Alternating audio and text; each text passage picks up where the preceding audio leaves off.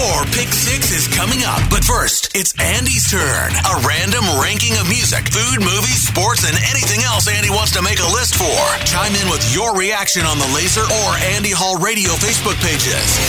It's Andy Hall's Pick 6 on Laser 103.3. Today is National Card Reading Day. Nothing like a piece of mail with your name on it and a well-wish of some sort on the inside. Several reasons to send somebody a card and make their day. Today I'm giving you my Pick 6 reasons to send someone a card. It's brought to you by Route 69 Vapor, your dedicated everything vape shop. Start off with number 6, because you want to commemorate a special occasion, especially those on a specific date, like an anniversary or a promotion at work or the birth of a child. This is among the most obvious reasons to send someone a card, which is why it's here and not higher on the list. It should be a given. Sadly, I don't think it is, but it should be. In at number 5, because you want them to know how much you love them. And I'll include thank you cards underneath this umbrella. An underrated sentiment barely anybody seems to think of these days. Somebody does something nice for you, send them a thank you card. Valentine's Day, the most common example of one of these types of cards. Though I'm not a big fan of that holiday myself, but that's neither here nor there. Sometimes it's just nice to surprise someone with some positivity and some love. Ranking number 4, because Christmas cards are awesome. Though I'm more than fine with just a picture of the family. No need to bore me with a 300-page novel documenting your every move over the past year. That fad is one I wouldn't mind going away. That's what Facebook is for, people. That and selfies, where you look pretty much exactly the same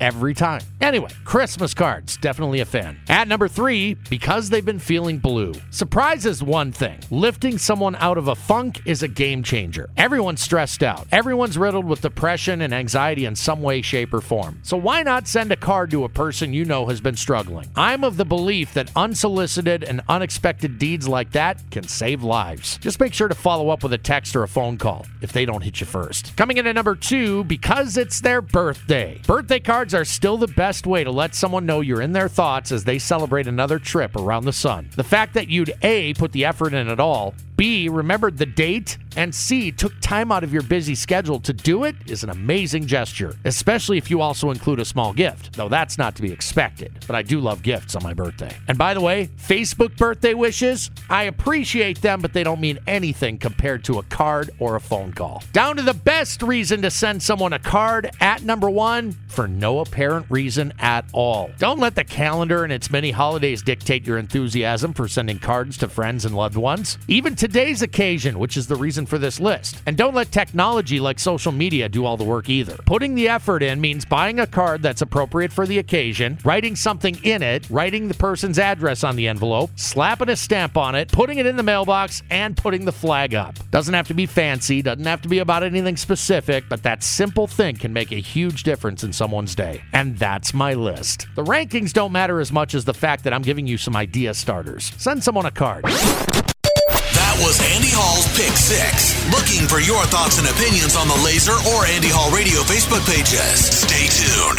Your Pick 6 is coming at the top of the hour on Laser 103.3.